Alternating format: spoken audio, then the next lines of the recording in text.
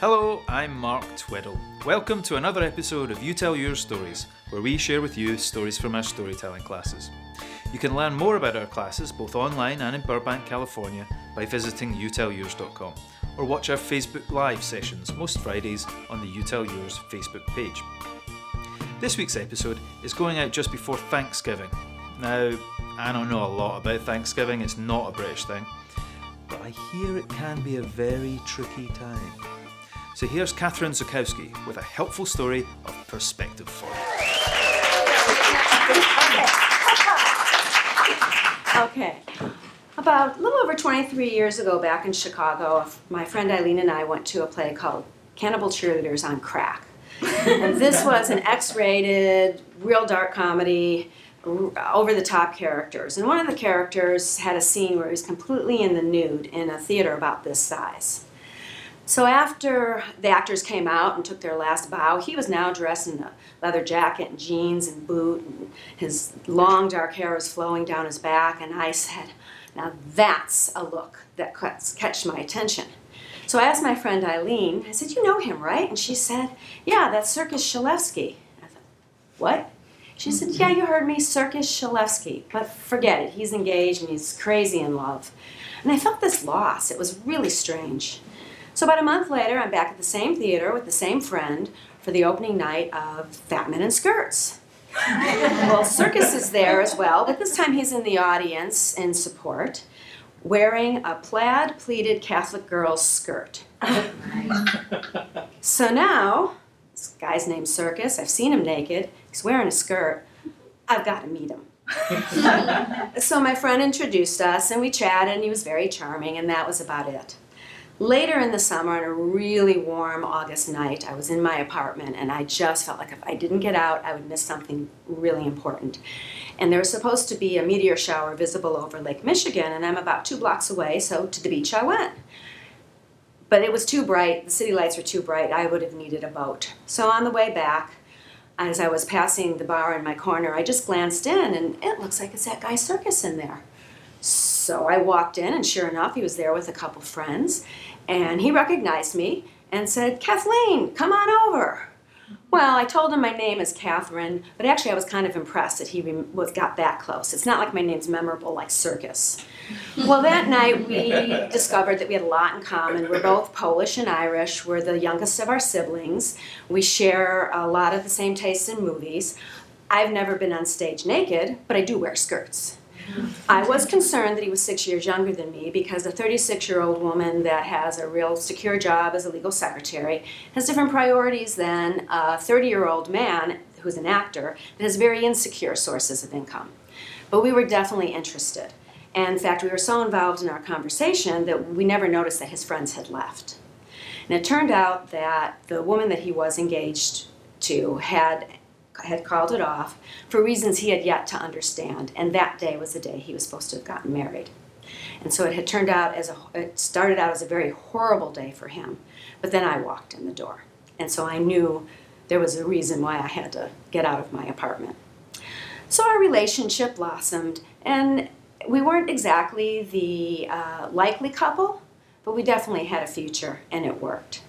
Except now Circus had to meet Rudy.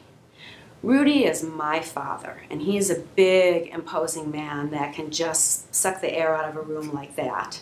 He was self-made, he graduated from the School of Hard Knocks, and had no tolerance for anyone that didn't fit into his worldview. If he was alive today, he'd be making America great. So when my mother told him that I was getting very serious about an actor named Circus, he did not share my joy.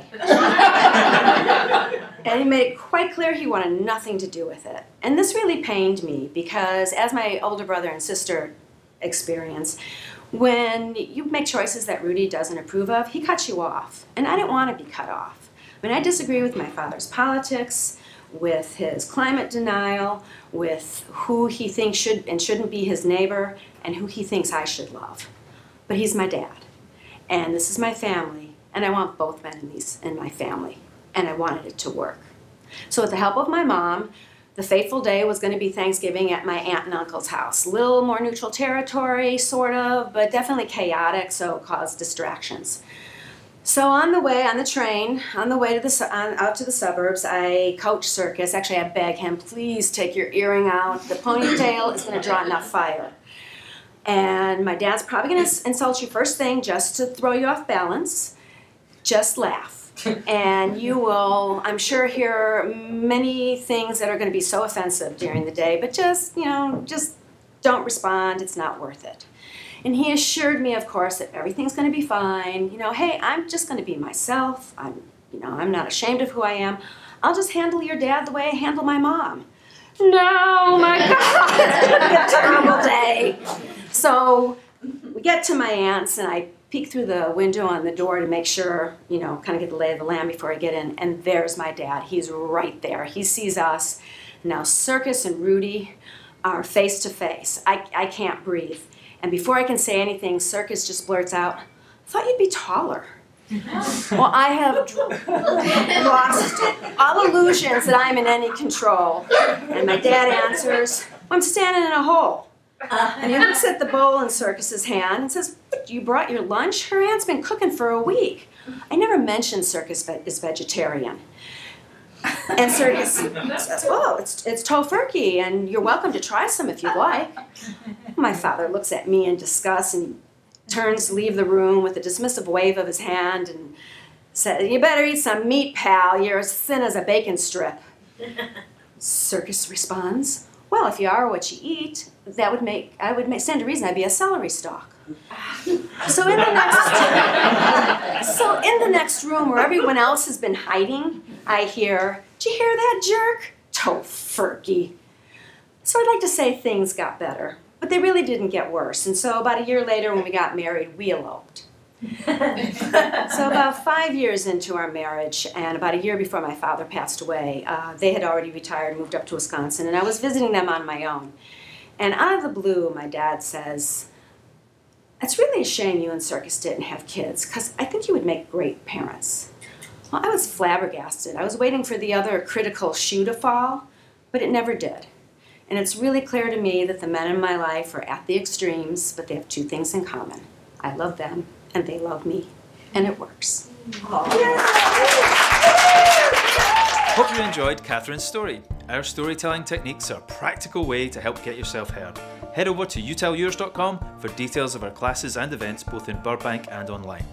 You can listen to this as a podcast at podcast.youtellyours.com or find it on iTunes or Google Play Music. And don't forget to subscribe to this YouTube channel or the podcast. You can email me at mark@youtellyours.com if you have any questions or requests.